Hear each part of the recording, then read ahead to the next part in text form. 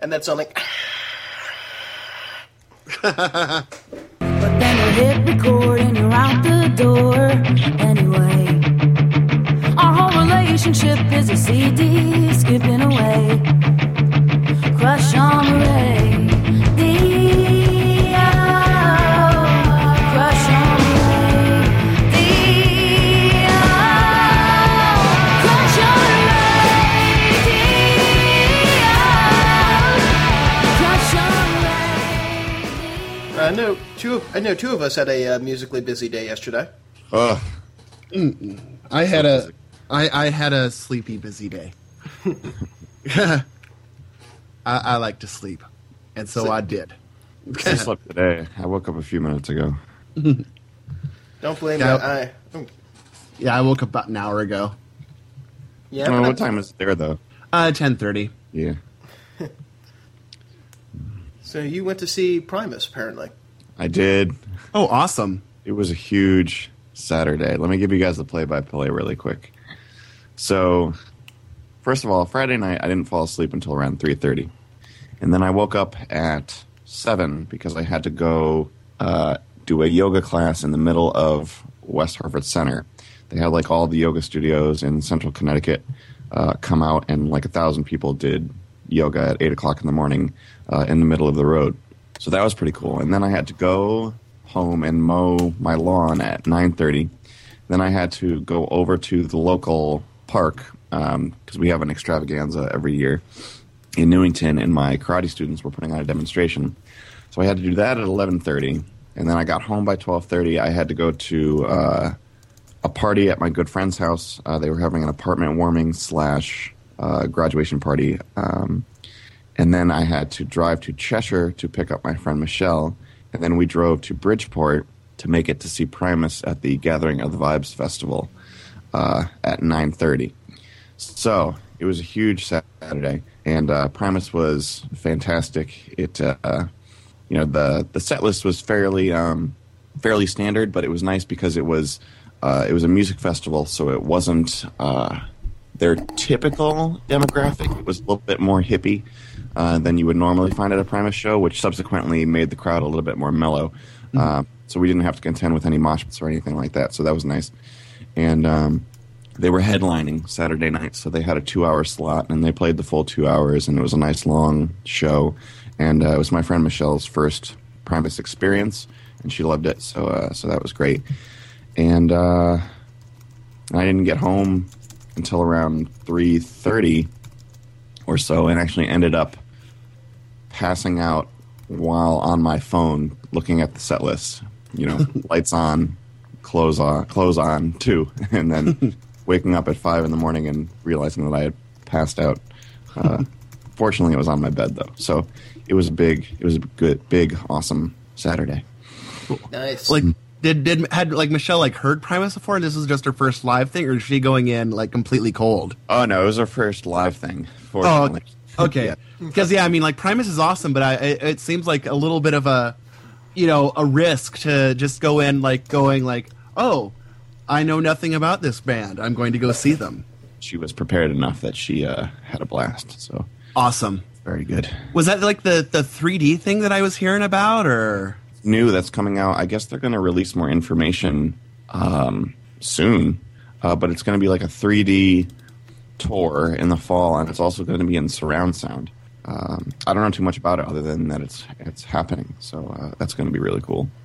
Yeah, that sounds awesome, because that was about all I knew was that either this time or sometime in the future or something, they were doing something with 3D, or at least more 3D than they are now.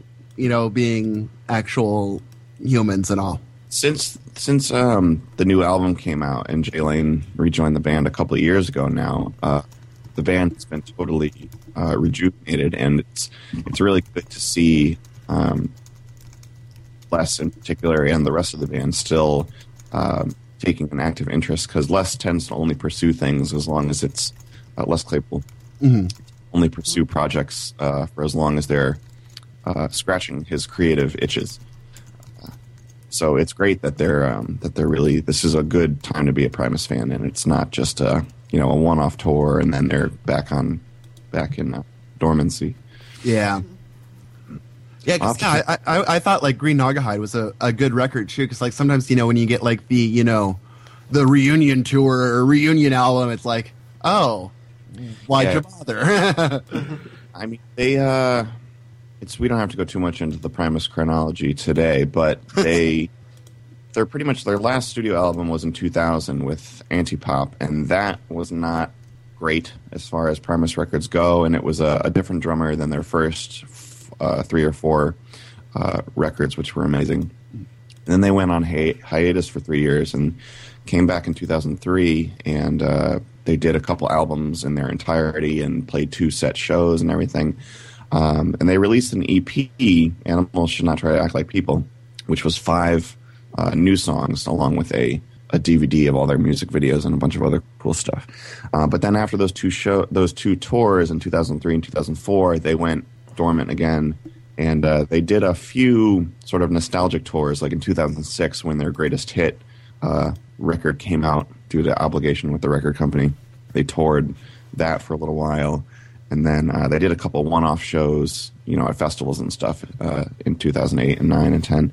But since Jay Lane has come back, it's just been a total revitalization and a whole new era.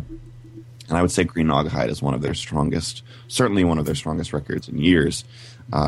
Obviously, compared to, in my opinion, better than the Brown album and Antipop, and probably on par with some of their earlier stuff too. So it's a really great thing to see for Primus fans that have been eagerly awaiting the band's return. Yeah, although I do have to disagree with you on Antipop. I really like that record a lot. It's a good record. It's not. It's probably my least favorite, but I put it on, fairly regularly. It's just a different period for the band. It's kind of like their new metal sound, and I think it's a rough spot for fans and for Les himself, because he personally has distanced himself from that record because it was a period of time in the band's history when they had always been famous for not caring about pop culture and not caring about being on MTV, and suddenly, because they were on tour with like Limp Bizkit and stuff, suddenly they found themselves unhappy that their music videos weren't getting played on MTV and stuff, and they sort of had gotten burned out, and they sort of needed to take some time back to reevaluate. So it is a good record, certainly better than most of the stuff that's out there. But as far as Primus records go, it's toward the bottom for me. Yeah. I liked Brown album a lot too, but I wish it were recorded better. Yeah, that's kind of the whole thing. It's got a very distinct feel to it, and it's got that very boomy, I don't know what you call it. We talked about lo-fi with John back in episode 10. But it has that sort of that boomy, gritty feel, which is kind of, it's nice because it's distinct and you can identify the Brown album like immediately. Exactly. Yeah, and it's, I don't know, for me, I hear like distortion on it too, which I mean in a bad way, like in a not recorded right way rather than a awesome way, and it's sort of like, dang it, these songs are awesome, like go back and try again. Thing. They wanted to make it a dark and murky sort of sound, and it sounds fitting for, an album called the Brown Album. Yeah, I suppose. But yeah, I dig Primus. I think for me, I think my least favorite might be Pork Soda. Wow. Which I know is an unpopular opinion. Pork Soda was their breakout. I think it's their best-selling record to date still. It came out in 93, and it's got My Name is Mud and the other quote-unquote hits on there. Yeah. But it's interesting because I just read on the message, somebody called it their least accessible record. And I never really thought about it that way, but I think it's an interesting point because it does have that's a record that they played Green Naugahyde and Frizzle Fry and Seas of Cheese in their entirety, and they haven't done that with Pork Soda. And it is a little bit, because it's got more, not filler tracks, but kind of, it's, for me, it's a little bit too jammy, and it ends up getting kind of boring to me. Like the standout tracks on Pork Soda are really, really good, but but like kind of like you were saying, it seems like one of the most fillery of the Primus records. It just sort of, like, I think I think it could be trimmed because I mean, isn't it like about the longest of all the Primus records too? Probably is. I mean, I'm looking. You've got Pork Chop's Little Ditty, which they usually have, which is just a little scrap intro track kind of thing. Yeah, they bookend at the beginning and the end. But you got this amazing run of My Name Is Mud, Welcome to This World, Bob, DMV, Old Diamondback Sturgeon, Nature Boy, which is just a fantastic run of songs on any Primus record. True. And Wounded Knee is a 2.5-minute percussion Tim Alexander sort of solo. And then Pork Soda is a good song. It's only 2.5 minutes also. And then you got Pressman, Mr. Crinkle. The Air is Getting Slippery is kind of more one of their upright sort of ditties, but still a great song. And then you've got I like Air is Getting Slippery quite a bit. It's one of the ones that, like, when I had a radio show in college, like with my friend Jeremiah, who the wedding guy, we used to, like, he would get cranky because I'd want to play that like every episode. Great little song. But then you do have so compared to the first half of the record, half is definitely a little bit less consistent because you've got short songs, you've got songs, really songs, and then it's got the minute of Pork Chop's Little Ditty at the end, and then you have Hail Santa, which is just a minute, 50 seconds of sort of silence and filler. So yeah, I know what you mean, but what a great first side. But anyway, that's a lot of Primus talk for a show where there are no Primus picks, so we'll have to save the rest for a future show. Yeah. But yeah, I saw Primus yesterday, and it was great. So Rich, you saw a concert too? Yeah, 2 concerts. I went Friday night, went out to this art gallery in, technically it's South Philly. It's 1 block below South Street, so that's technically South Philly. Friends of mine, a band called Hot Guts, were performing. But before them, there were a few other bands. Oh, goodness. One was called Sleeping Bag. I think they're from Indianapolis, which were an interesting little college, 90s college rock 3-piece. They were okay.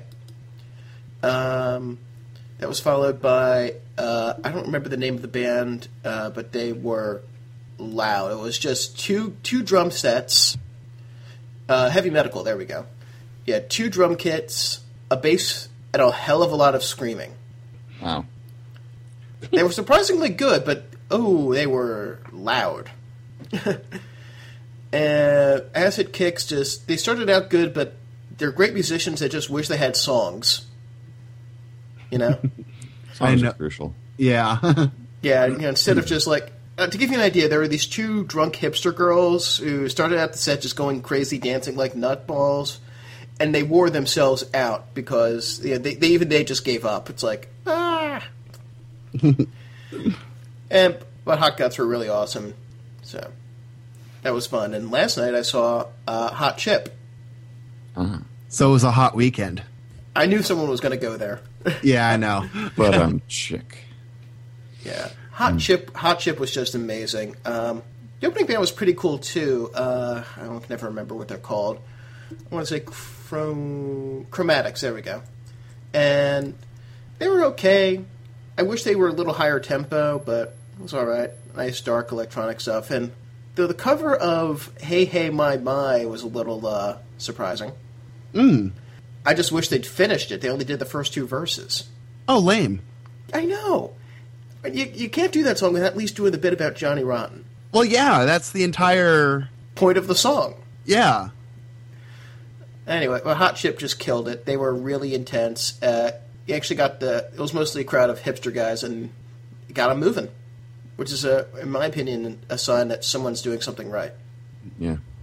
And mostly it was a lot of stuff. It was mostly stuff from their new album. Like, they did 5 songs off the new album, and some of my favorites from One Life Stand, and some older stuff that...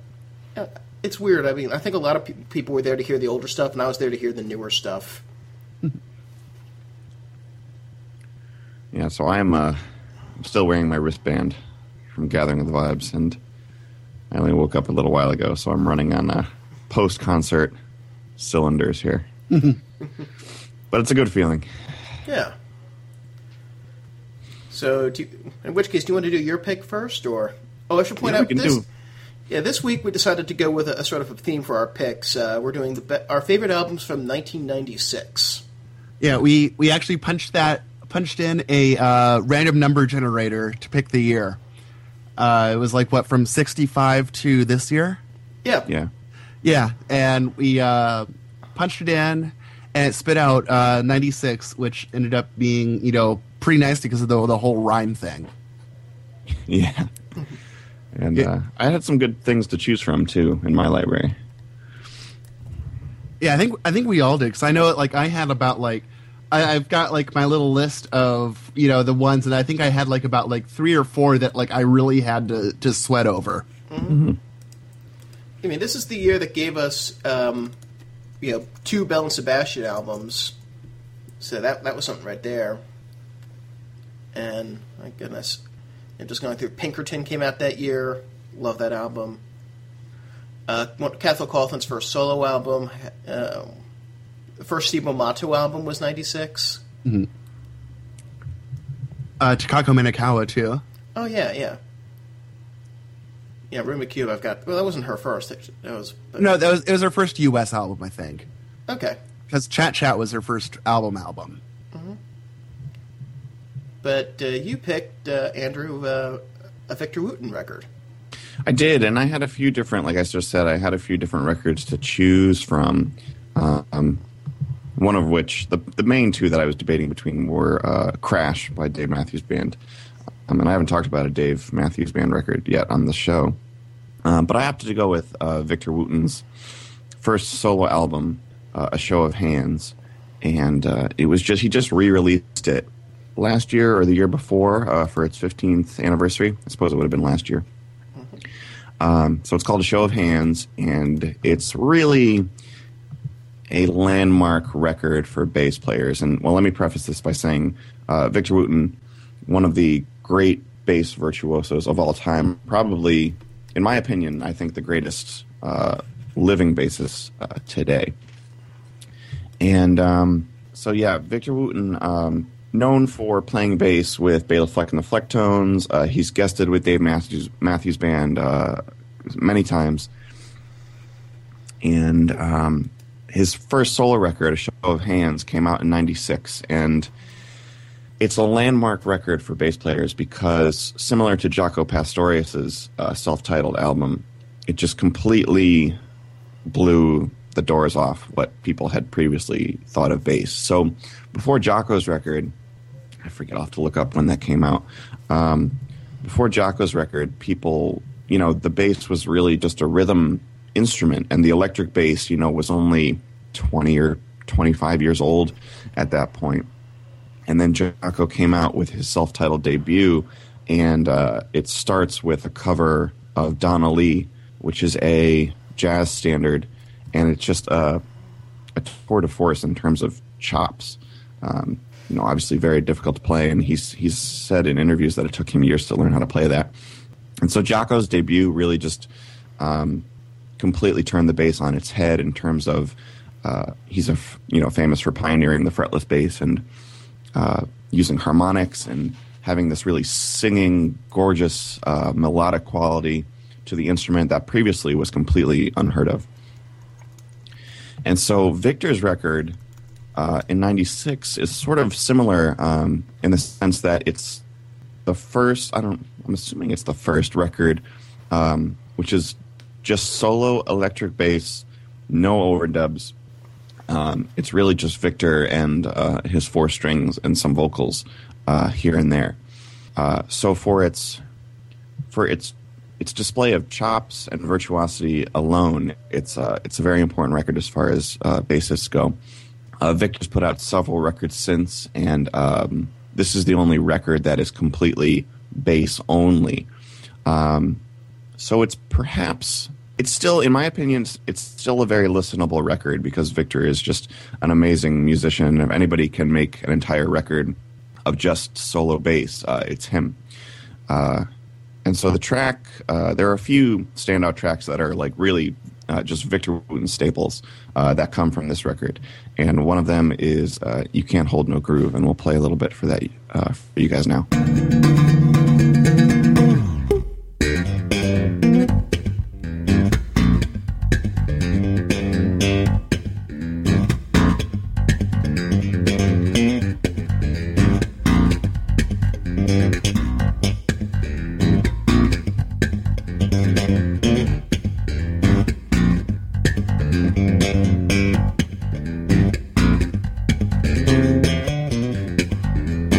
So You Can't Hold No Groove is just a great example of Victor's playing style and his virtuosity as a musician, because it's kind of because of how the bass is difficult to play as a solo instrument, because it's designed to be a part of the rhythm section, and it's traditionally a supportive role, and to be able to take the bass and to do a performance where you hold the listener's attention with just your 4 strings is an incredible feat.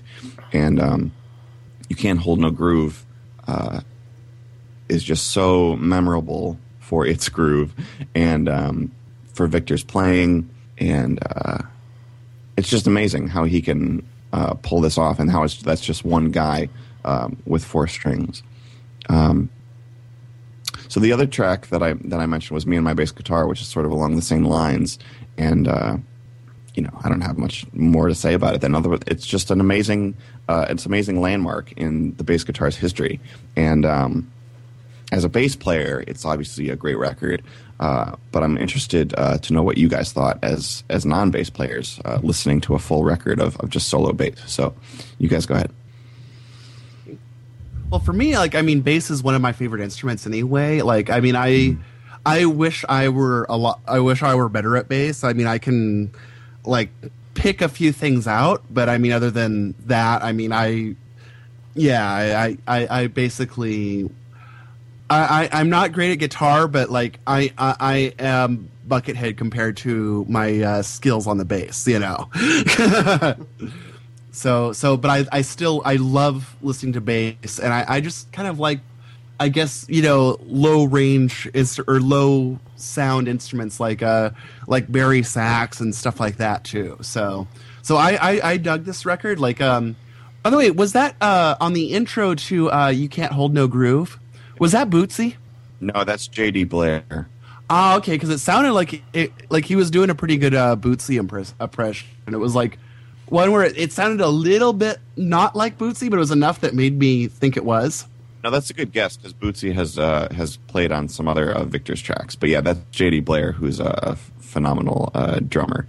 But he just contributes that little vocal intro. Okay. Yeah, I just was kind of curious just because, it was sounded a lot like Bootsy, and I know that he, sometimes just shows up to do weird little vocal bits from time to time on people's records. So, but yeah, I really dug this record. It actually reminded me a lot of Buckethead, actually, just with bass instead of guitar. Yeah, and I really liked You Can't Hold No Groove, and I thought Classical Thump was awesome. Yeah, that's a pretty amazing piece. Yeah, and I liked Words of Wisdom pretty well with the samples. I thought that was a pretty good mix, and that worked pretty well.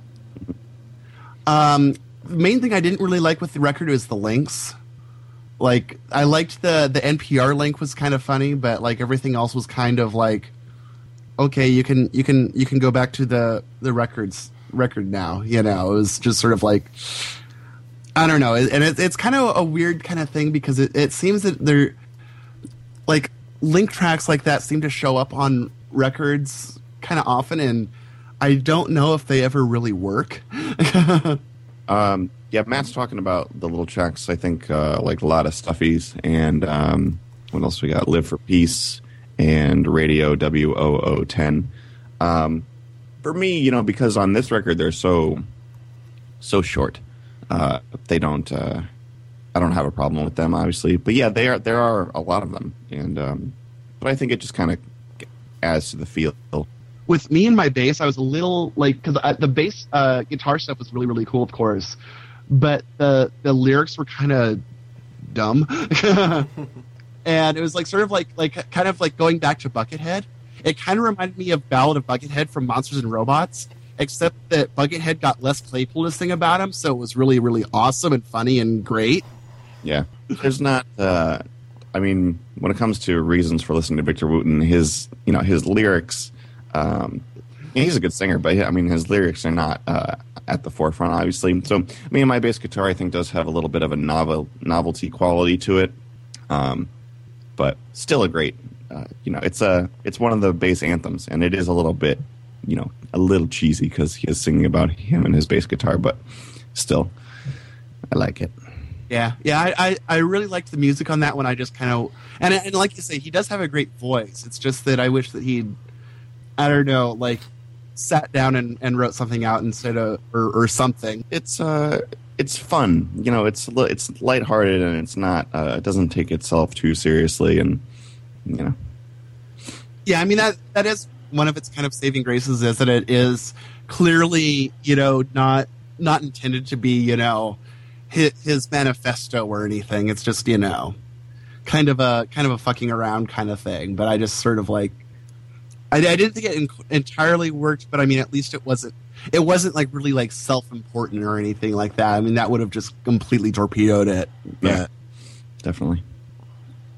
Cool. I'm glad you enjoyed it. The thing about a solo bass record is that it's interesting to see how listenable non-bass players find it, because to me it's extremely listenable, and that was one of Victor's goals, was to make a solo bass record and to still have it be something that you could sit down and listen to from start to finish. And it's perhaps a little bit less accessible than some of his later records, which are full band. But still, just amazing how he can pull it off. So, Rich, what were your thoughts? Yeah, as the actual non-bass player in the group, like my dad has one, and I fuck around on it. That's about the extent of my. I would never consider myself even remotely a bass player. Okay, but as a person who's only held a bass once, no, it was definitely very listenable. I felt like a little lost. I don't know if I have necessarily the appreciation of the bass as an instrument to appreciate the record as it should be appreciated, but it was very listenable. And I was surprised more by the range that you could get out of the instrument. Yeah. Yeah, some of it didn't sound like bass at all. It sounded more like, like a steel guitar or something at times, which definitely caught me by surprise. It depends on his technique. Like, You Can't Hold No Groove is all slapping or thumping, where you thumb with where you hit the strings with the thumb and then you pluck them with the index and middle fingers. And then you've got some of the softer songs in the middle of the record that are a lot more melodic. And he also does a lot of two-finger tapping where he taps the strings almost as if he's playing a piano. So instead of fretting with one hand and plucking with the other hand, he taps the string and presses them down, which causes them to ring out sort of like a piano. So, yeah, you can... especially in a musician as skilled as Victor is, you can get a wide range of tones and make the bass. It's actually very melodic, because the thing is that all instruments have the same 12 notes on them. So it's just up to the player to be able to unlock its different sounds. So that's how I felt. I have to agree with Matt. I think some of the interstitial jokey tracks were kind of annoying. But this is something I should probably go back to. I'm not terribly up on my jazz. I'm not terribly up on my solo bass. So, yeah, I don't feel like I was thrown into the deep end here, but I definitely, it's going to take a little bit of work to fully appreciate the album in the way that you do. Yeah, it's not something that you come across, every day. Mm-hmm. That's good. I'm glad you guys enjoyed it. I didn't know if you were going to find it as listenable as you did. And it is... Even though Victor's live shows, like I've explained in the past, are like so entertaining and dance-oriented and funky and everything, this record is a very listening-oriented record, because you can't, because it doesn't have drums and it doesn't have guitar and stuff on it. So you kind of do have to just put it on and listen to it. But I'm glad it went over so well. That's good. And definitely an improvement over last week. Cool. So we're off to a better start this week. Good. So far. Yes. Yeah. So I guess I'll take one. Let's go something completely different. Instead of solo unaccompanied bass, mostly solo unaccompanied guitar and vocals. I think I'm wondering if I threw any of you for a loop by picking a folk record. But this is the first record. I'm sorry? You definitely did for me. Yeah, Okay. a bit actually. For a minute, I actually I ended up having to look up the record because I thought that you cheated and pulled out a lost record from the 60s or something too, and just the sound. And I was like, dude, we aren't doing like archival, things that were just having to be released in 96. No. The only cheating I did was my original pick, which I corrected. My original hook. But this is the debut album by Bill Fox. It's called Shelter from the Smoke, and came out. The original release came out in 96. It was a 15-track release. Then next year it was put out with 18 tracks, but it did originally come out in 96, so that's how I can get away with it. Thank you. My original, and it was recorded in 96 too, so it's okay. Yeah. My original pick for the record, I thought I was going to do Bird of the World, but that was his 95 single, so I can't do that. So I'm going to do the closing track from Shelter from the Smoke, which is Baystorm. And let's hear a little bit of that right now. Baystorm, faded breeze, shadow, red bonfire love, crescent, memory moon above, Baystorm, windsong hail. Bill Fox came to my attention through the 2007 issue of the 2007 music issue of The Believer magazine, which featured a article about Bill wondering where he had gone. So here's basically the backstory. In the late 80s, mid to late 80s, Bill Fox was the lead singer guitar player for The Mice, power pop garage pop band from Cleveland. And no, I wasn't deliberately picking another Ohio artist just because of Ohio. So The Mice put out one really amazing EP and one pretty decent record, and then broke up. And in 1995, Bill Fox came back to the music world as doing folk music, and he put out 2 albums, Shelter from the Smoke and Transit Byzantium. And I'll be honest, I think Transit Byzantium is actually the better of the 2 records, but this is still a really good one. And after that, vanished. So in 2007, the article by Joe Hagan, he's like, I don't remember exactly how he came across the song "My Baby Crying" off of Transit Byzantium, but that's the track that was thrown onto the CD for the magazine. And you just wanted to try and track him down, find out what happened. Interviewed his brother, who was also in the Mice, and this and that, and eventually, it turns out Bill Fox was working as a telemarketer in the same newspaper building that the article writer was working in. He had stopped making music. He basically cut himself off from the world. In fact, you can't even read the article online because Bill Fox requested in the very brief interview / just conversation they had outside the building one day that he just doesn't want to. He doesn't want to be on the internet. Good luck with that. But so for those of that, you can't read the article online. Out of respect. And once the article came out, he started getting some iTunes royalties, and so he started performing back in 2009 again, performing again just solo. And last year, 2 years ago, 2009. Sorry, damn it, I'm terrible at this. They re-released Shelter from the Smoke on Scat Records with a bunch of bonus tracks. It's the same 18-track releases came out in 97, plus the Bird of the World single and 3 other songs that from a band he was in between the Mice and and his solo career. And as soon as I heard My Baby Crying, I just knew, oh wow, this guy really is an incredible musician, incredible singer. And it's a shame that he doesn't appreciate himself the way that other people do, because this is just amazing stuff. Sad. Yeah.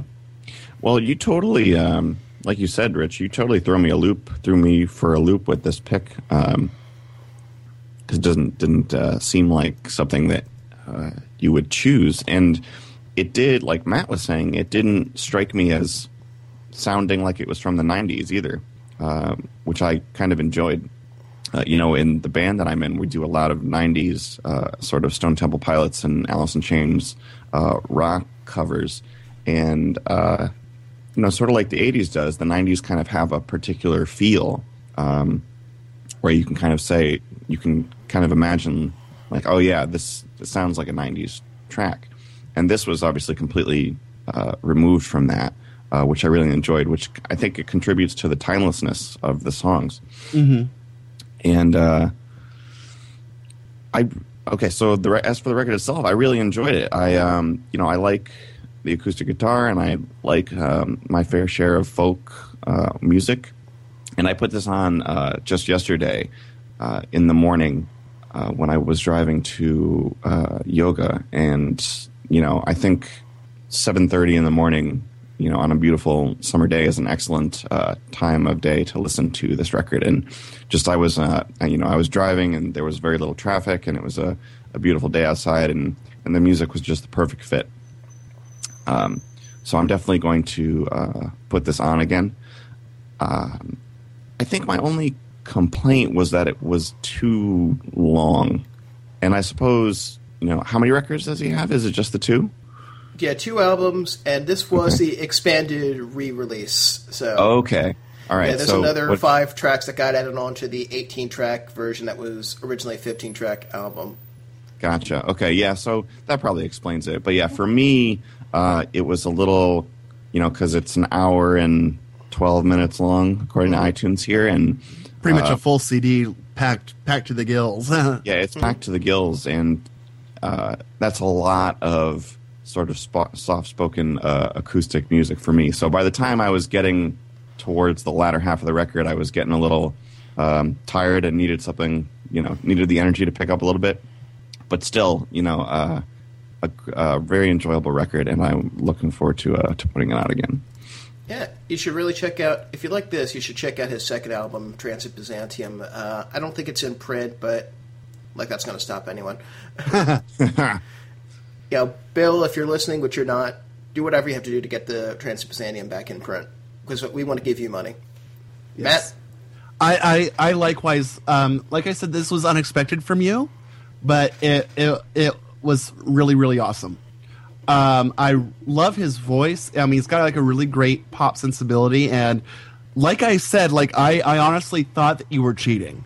I was like, okay, this is some weird folk singer from the 60s, and it was lost, but they released it in the 90s. Okay, it's good enough that I'm not really going to call you on it, but dude, weak, And then I actually, it's like I kind of broke my rule of not looking up stuff when I'm listening to it, and I looked him up, and I was like, oh, weird. Okay, this is legit. Yeah.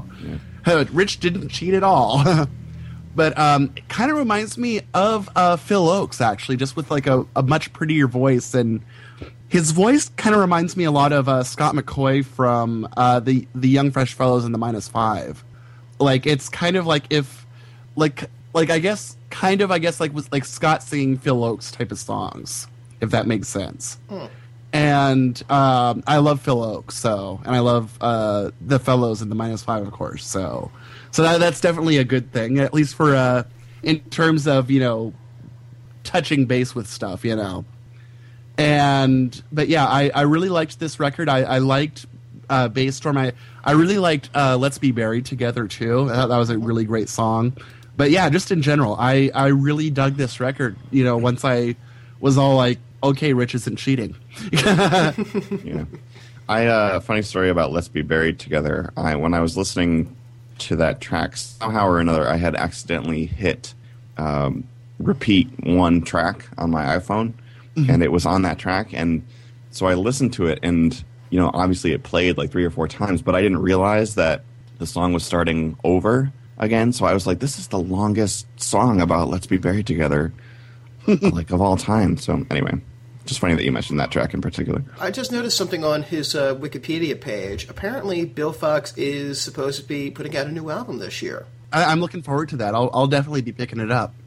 Yeah. absolutely. Same here. So, okay, 2 for 2. And 2 for 2, not bad. And yeah, one of the reasons I did pick this album specifically was to see if was to pick something a little different. You know, I do listen to stuff that isn't just, you know, people with synthesizers going boop boop boop boop boop boop boop boop boop Yeah. boop boop. Not just crazy synth humping.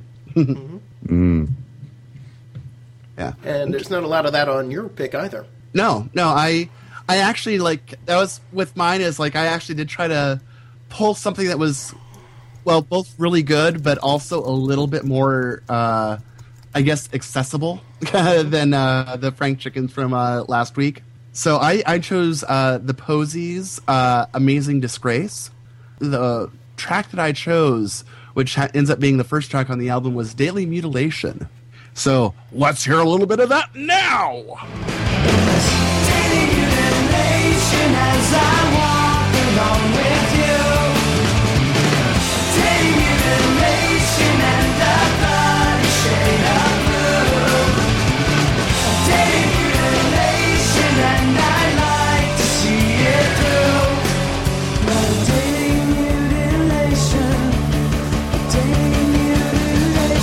just won't do.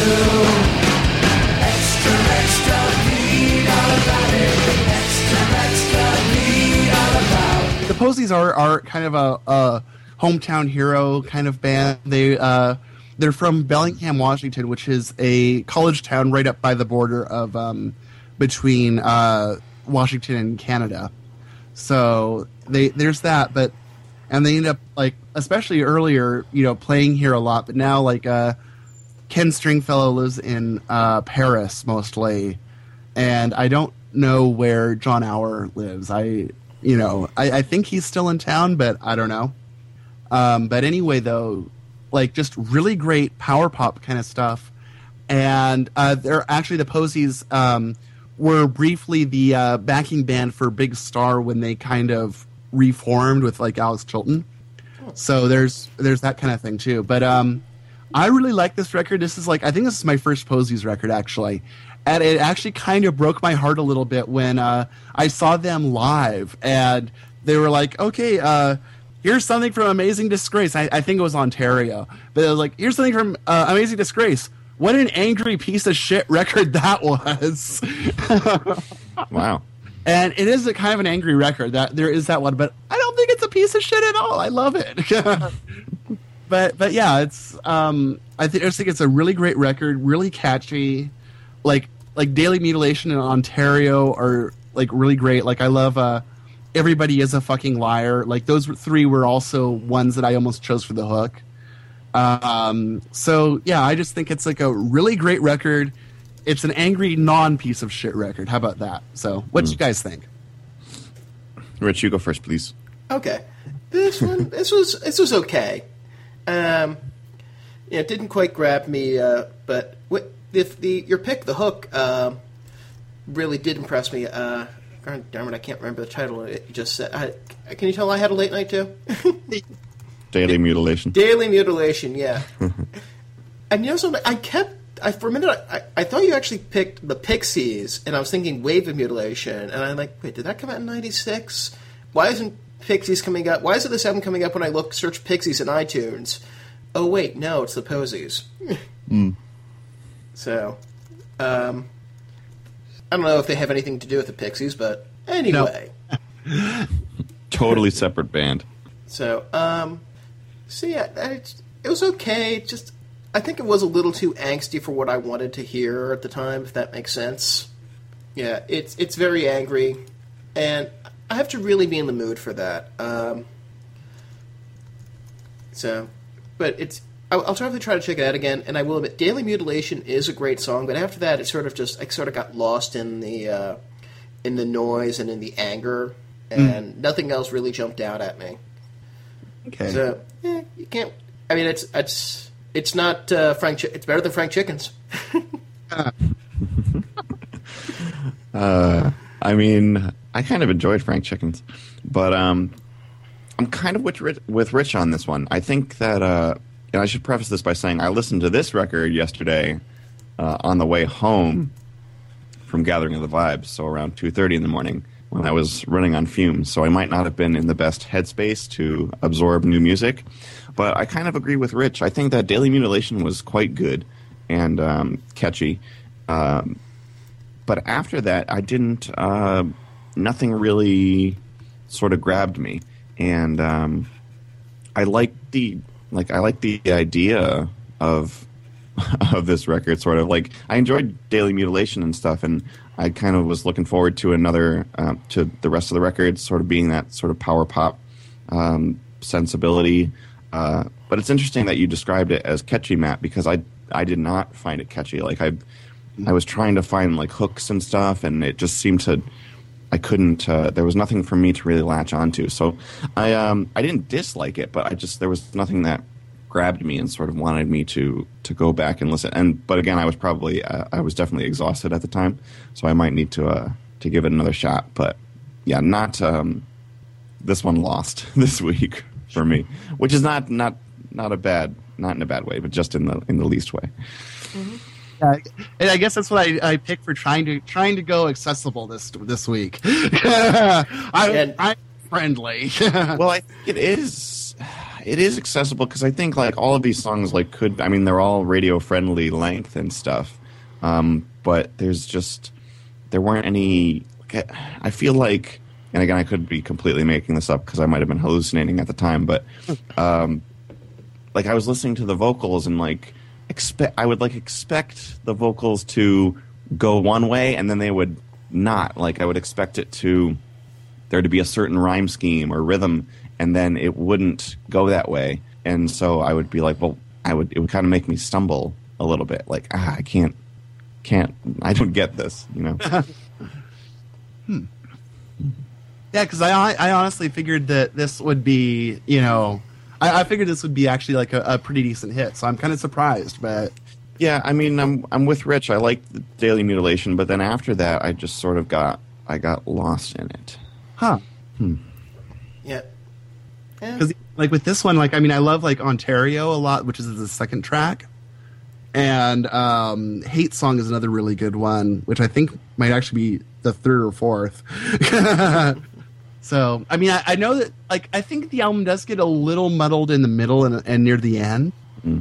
But, like, I for me, like, the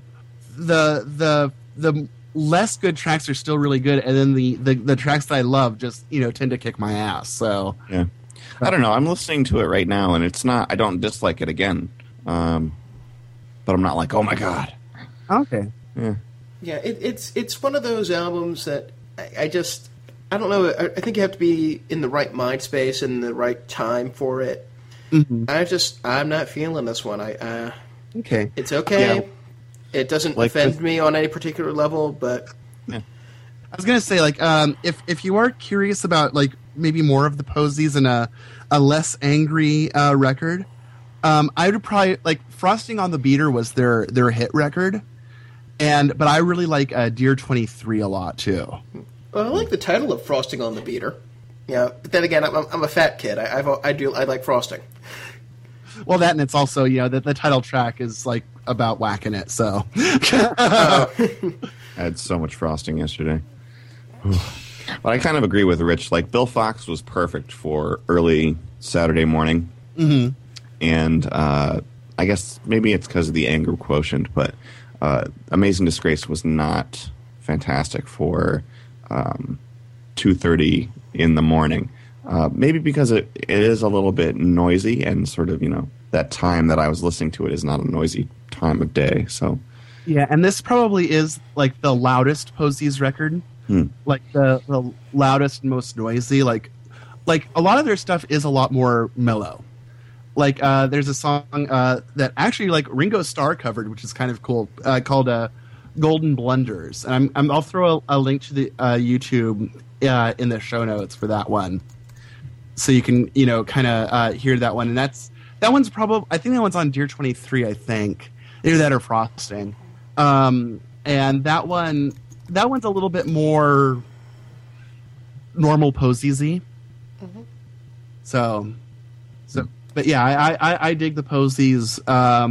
But like I said too, I mean, I'm in Seattle, and like it's like one where I think like, when you come to Seattle, they pretty much like just issue you your copy of like at least Frosting on the Beater, and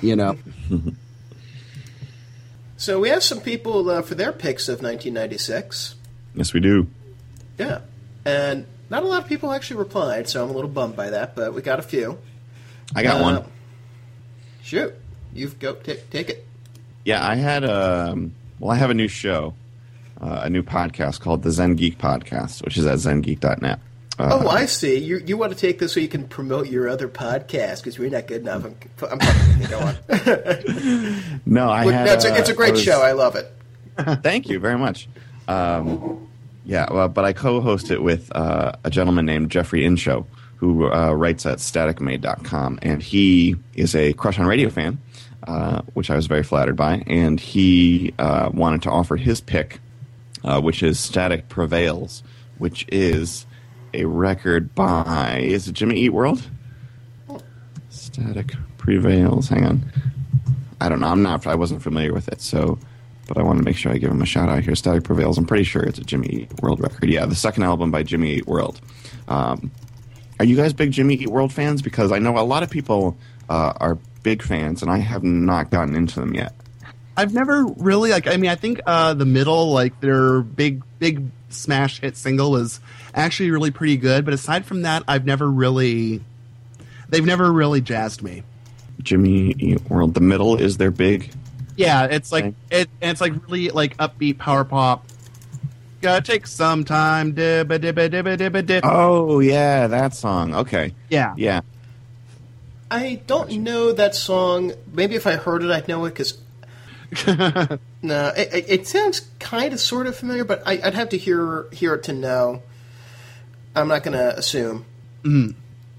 Yeah, I'll put a link to The Middle in the show notes. But yeah, I know a lot of people whose musical tastes I largely respect and agree with enjoy Jimmy Eat World, and apparently I don't know if it was their first album or what, but one of their albums is like people love it.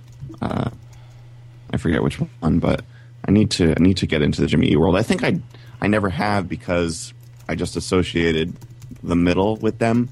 As, and kind of dismissed it as a good catchy radio single, but apparently their records are really good, so I'm gonna have to look into that on Jeffrey's behalf. Got a couple folks who chipped in on the Twitter, including I'm gonna actually bring this up here.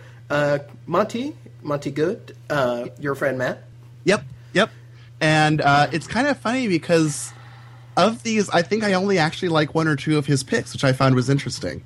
Yeah, do you want to take these? Sure. His picks were Down on the Upside by Soundgarden, Odelay by Beck. Odelay by Beck. I almost got that backwards. Beck by Odelay. New Adventures in Hi-Fi by R.E.M. With These Hands by Alejandro Escovedo. And with honorable mentions are Alice in Chains Unplugged and Wallflowers Bringing Down the Horse. And it's kind of funny because of those, I only really like Odelay and New Adventures in Hi-Fi is okay too. But like the other stuff like doesn't do it for me. I almost picked Bringing Down the Horse, actually. I really did. That was one of the things I thought was funny that he mentioned is like when we were all talking about him like after last week's show. And it's kind of funny with like Alejandro Escovedo because I'm a big Americana guy. I really like that kind of like alt country stuff, and he is Alejandro Escovedo is sort of like one of the big, kind of like, one of the Beatleses of the genre. And for whatever reason, he's just always left me cold. And I don't know why that is, but it's just sort of like, it's sort of like, not liking Alejandro Escovedo is, for an Americana type of guy is almost like, being all like, Rolling Stones, So. And there are plenty That's how of people I feel who about are the Rolling Stones. I was about to say, there are plenty of people who are mad on the Rolling Stones. I think we've got one here. Well, yeah. Tell you the truth, like, I like the early Stones stuff, but, like, the later they went, the more dodgy they got. Mm-hmm. But I don't know, it just seems like sort of, like, I don't know, it's, and I mean, admittedly, like, Americana fans is kind of a small pond. It's Mm-hmm. like, sort of interesting, like, Alejandro's never really done it for me. And same with Soundgarden, honestly. Not that they're Americana, but Yeah, didn't they do that really miserable cover of Girl You Want? yeah. Okay. But I'm going to kind of talk a little bit about Bringing Down the Horse and why I almost picked it. Yeah, I think I was just there at the right time. That is one of the albums that's sort of the soundtrack to my high school years before I got into the electronic stuff. And honestly, some of the songs on there are just really, really good. One Headlight is good. What else is on there? I mean, I have no interest in anything the Wallflowers did before or after this record, so...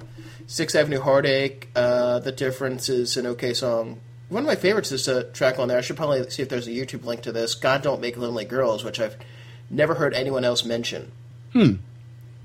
So... And, you know, it's just... It's there. It's got its memories, you know? Yeah. Oh, Joe Meyer put a comment on the site with a couple of his picks from '96, by the way. Oh, yes. Yeah, DJ Shadow introducing One Fierce Beard Coaster by the Bloodhound Gang. That's one that I came late to, but I have a feeling that if I had come earlier to it, that would have probably had to fight with Weird Al on, being my 16-year-old pick. Homework by Daft Punk, but that actually came out in '97. So, sorry, Joe. Which is a shame because if we'd picked '97, I totally would have picked that.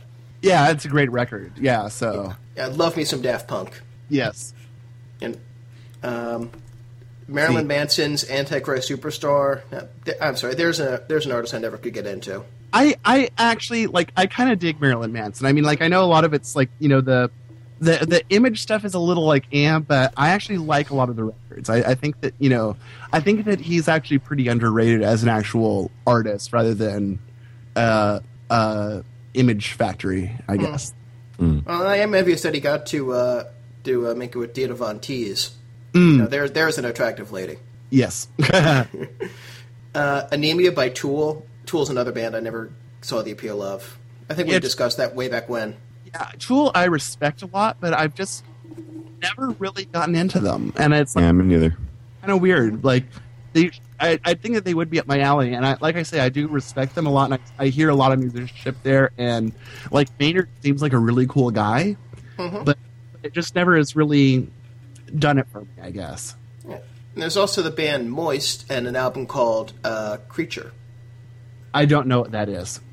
I actually had to look this up on Wikipedia, actually, and I was actually worried that I was going to click. There's several bands named Moist, and at least a couple of them overlapped. There's the Canadian band, which is what Joe Meyer was referring to. There's also a pop rock band from London. There's a U.S. band called Moist from Pittsburgh, and there's a jazz fusion band that I know he wasn't referring to because they formed in 2005, and then there's the folk rock band from Brighton. So people, don't name your band Moist. It's kind of funny because, moist is just such an ugly word anyway.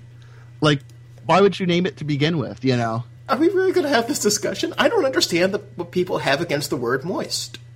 I don't know. It just... I don't hate it as much as other people do. There's some people who just, who probably turned us off at the mention of the word moist just because they hate it so much. Yeah. I don't know. It just has... I think it's just sort of the combination of letters and sound just kind of... I don't know. It's moist. Okay. My goodness. And we all hit... Brian Kelly, who of the Tandem with the Random podcast, also dropped one on us. The self-titled album by Duncan Sheik, who I'll also admit I've never heard of. I've heard of Duncan Sheik. He's never really done it for me, but again, it's sort of I've only been really aware of him kind of tangentially. Mm-hmm. So I've never really sat down and listened to Duncan Sheik, but the little bit that I have is sort of oh, okay. But it's probably I know that's doing Mr. Sheik a disservice by, basically dismissing him on something half remembered from seeing on VH1 20 years ago. he did write the music for the musical of Spring Awakening, and he's doing a musical of American Psycho? Huh. I'm not sure how I feel about this. American Psycho is another Well, I've never read the book, and I tried to watch the movie, but I could never get into it. Some of the scenes in the I've seen bits and pieces of the movie, and it's okay. I do like the business card scene. Yeah, and I know like a lot of people who like whose opinions I respect about literature who basically would not stop in their car for Bret Easton Ellis, so warned me away from reading the book. Yeah, I mean, I will say this: he's got good taste in music. His first album was named after an Elvis Costello song. Or book. Yeah. Yeah. Less Than Zero was his first novel, and it's one of my favorite Elvis Costello songs. So, yeah, it's a great song. I don't know about the book, but yeah, I think he sort of falls, from my understanding, into the same realm as Chuck Palahniuk. Is that how you say it? I think so. Okay. I've heard people say Poloniac. Okay. I don't know. Who knows? Fight Club guy. Yeah. I'll be honest, I've read 3 Palahniuk books, and that was probably one too many. I read Fight Club, I read Survivor, and then I read Diary for some reason, and yeah, that's enough. Mm. If I don't have to read anything else by him, I'm fine. Is that all of them? I guess. Yeah, not too many, but yeah. I guess why don't we talk a little bit about like I guess runner-up picks, I guess, too. Yeah, well, I mentioned the Wallflowers, which I dug. I really wanted to pick Belle and Sebastian, but I just thought that was just too easy. Mm-hmm. I actually, when I got in last night from the show, I put on If You're Feeling Sinister, because I just needed something to calm down to. And both of those 2 records are just great to sit there and sing along to, too. Oh, yeah. I mean, I love, like their turns of phrase, like in State I'm In. Mm-hmm. Stuff like, I gave myself to God, there was a pregnant pause before he said okay. I just thought that was a great line, and funny, and then you have like, the story where, I mean, it's almost like a farce, but it's so, song itself is so mellow that if you're not paying attention, you don't realize how funny it is. And I think a lot of that with Belle and Sebastian, where if you are just kind of like casually listening, you think they're a bunch of like mopey Scots, but they're actually like kind of a hoot. Yeah, and she was into S&M and Bible studies. Not everyone's cup of tea, she would admit to me. A cup of tea she would admit to no one. Yeah. That's one of my favorite lyrics of all time right there. Yeah. Other than Crash and what did I pick? Oh yeah, Victor Wooten's Show of Hands. You are sleep deprived, aren't you, man? Yeah, I'm a little weary. The other one I would have considered was Les Claypool and the Holy Mackerel, Highball with the Devil, which came out in '96, which was Les's not his first non-Primus endeavor, but still a great sort of almost like a solo record of his, in the sense that he kind of had all of these songs that he did not want to inflict on the Primus guys, and so he went into the studio in '96 and sort of put them all together and compiled Highball with the Devil, which is another great entry in the Les Claypool catalog. And I like that record a lot too. It's got kind of like now that I just thought of this off the top of my head, but it kind of has a little bit of a Brown Album feel to it, with a lot of it's got a lot of fretted 6-string on there with like Holy Mackerel and Cohibas Splenditos and stuff. But yeah, it is a good record, and it's got a like all of Les's solo works. It has a distinct feel to it. Like the Holy Mackerel songs have a different feel from the Frog Brigade songs, which have a different feel from the Oysterhead songs, and so forth. Yeah. Like for me, like basically my the ones that were really super close for me were the Lightning Seeds Dizzy Heights, which has one of my all-time favorite pop songs ever, which is Sugar Coated Iceberg on it. And I almost chose that one. And also Too Much Joy's last album, Finally, which is a really great record, and I think it's their best record. and Sugar Plastic's Bang the Earth is Round, which I don't know if either of you have even heard of, because they're kind of a weird kind of cult band, I guess, you know. Is that one of those Seattle things? They are out of San Francisco, I think. Okay. There's a lot of weird bands are. Yes. Yeah, I'll just mention a couple others that I'm looking at here. Cathal Coughlin's first solo album, Grand Necropolitans from '96, and I think you'd appreciate that one, Andrew. Yeah. Yeah. Yeah, I mentioned the first Shibomato album earlier. Factory Showroom. Oh, I know you like that one, Matt. Actually, that's one of my least favorite They Might Be Giants records. That's the joke. Oh, yeah. I like jokes. Like, on that one, I almost chose, or I was thinking about, like, Irresistible Bliss by Soul Coughing, which is, I think, is probably the weakest of the three Soul Coughing records, but it's still really good. Mm-hmm. Oh, let's not forget Pinkerton. That was one of the where I immediately dismissed it because I figured that one was too much of a gimme. Sort of like with you and Alan Sebastian, yeah. Yeah. Pinkerton's an amazing record, and for my opinions on the recent re-release, if you really want to suffer through it, go back and listen to that one show we did that went on for nearly 2 hours. If you have the patience for that. Such a great record, though. Yeah. Yeah, I also really liked, are you into the Pet Shop Boys at all? A little bit. Okay. Andrew, you? No, I'm not familiar. Okay. Their bilingual album is really great, and Pet Shop Boys are very dancey, but I like bilingual is actually one of my favorite records of theirs. I almost picked that one too. What's on that one? That's got single bilingual, of course. Red Letter Day, Say Avita A. Discoteca. Okay, the reason I asked is because on a mix CD you gave me way back when, there's a song by them called "Can You Forgive Her," which I love the hell out of, and I don't know which album it's on. The normal one of that one is on Very, because I like the kind of big band version, right? Yeah. Yeah, that one was on like a single, but it's also on. They did an expanded edition of all their records where they're 2 discs. Yeah, that's what I have by them of the first 4 albums. So okay, Very's from '93. Okay, that works. Very is like probably my second favorite album by them, and honestly, you can almost flip a coin between that one and Bilingual. I don't know. My favorite album by them is still Please. That is a good one, of course. I mean, I love the Pets. I even really like their more recent stuff too. Like I think Nightlife is a great record from '99.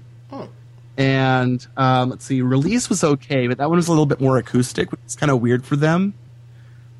Fundamental was awesome. And yes, their newest one is sort of like okay. And they've got a brand new one coming out pretty soon that I'm, going to get, as soon as it comes out, of course, because I just love the Pets. Yeah. I mean, I got into the Pet Shop Boys thanks to this documentary that was shown on the BBC that I got a hold of called Synth Britannia. And it's all about the electronic music scene that developed in England in the late 70s and early 80s, and it covers everything from the normal War, Leatherette, yes, to the Human League, include the early Human League, Cabaret Voltaire, and Throbbing Gristle, and Gary Newman, of course, who made it big, and Depeche Mode. Yeah, that's also how I finally decided to give in and start listening to Depeche Mode, because I just had this assumption about them that they were just cheesy pop, and the first album is cheesy pop, but it's the good kind of cheesy pop, and then they got really interesting afterwards. Yeah, I quite like with Depeche Mode. I always call them Depeche Commode from the Dead Milkmen song. You'll dance to anything. Yes. It is funny because apparently all of those were bands that Rodney really liked. But yeah, it's sort of I kind of like them, but I thought that they could be a little bit too serious sometimes, or too self-serious. Yeah, but I can go with that. But I mean, it's one where even despite of that, they had some really great songs. I really like Master and Servant a lot. Is a really cool song. Yeah. And People are People, too. Yeah. Of course, none of these are from 96, but... So... That's why I got started looking at Pet Shop Boys, and I think that kind of leads us in. Weren't we going to do the movie episode next week? Sure, okay. Yeah. So we'll probably have to talk about this after I stop recording. But yeah, we'll next week we're going to talk about music related movies in various forms, and it should be interesting to see what we come up with. Cool. Yes. And then after that, we'll just talk about Stop Making Sense for an hour or so. Yes. It's like 60 Minutes on acid. So, anything else, guys? I think that's a show. I think so. I think so too. It's a good one. I think so, and I'm including like a longer list in my show notes of other 96 songs or 96 albums. So, And thank you everybody who contributed their picks from '96. Yeah. Thanks again. It was great talking to you guys. And go check out, honestly, Zen Geek. I hope you didn't think I was being rude when I... No, thank you very much. I appreciate the kind words. No, yeah. When I was playing with you back then, I'm not usually a dick. That's okay. And if you want proof of that, you can find me on Twitter at Sandspoint. I'm at sandspoint.com. And I have a scarcely updated Tumblr at wonderbreathmint.com. And where can we find you guys? I'm at Kitty Sneezes, kittysneezes.com, and at kittysneezes.tumblr.com, where you can see things like a picture of a horse in a bucket. And I'm Andrew, and you guys can find me at andrewmarvin.net and at Andrew Marvin on Twitter. And zengeek.net is the home of the new show about technology and mindfulness with the brilliant Jeffrey In Show. So check that out, too. Yep. And, of course, we're CrushOnRadio.com, Crush on Radio on Twitter, Crush on Radio on Facebook. Like us, review us on iTunes. If you give us a good review on iTunes, you'll find a $50 bill on the ground. This is not a guarantee. All right. Thanks again, guys. Thank you.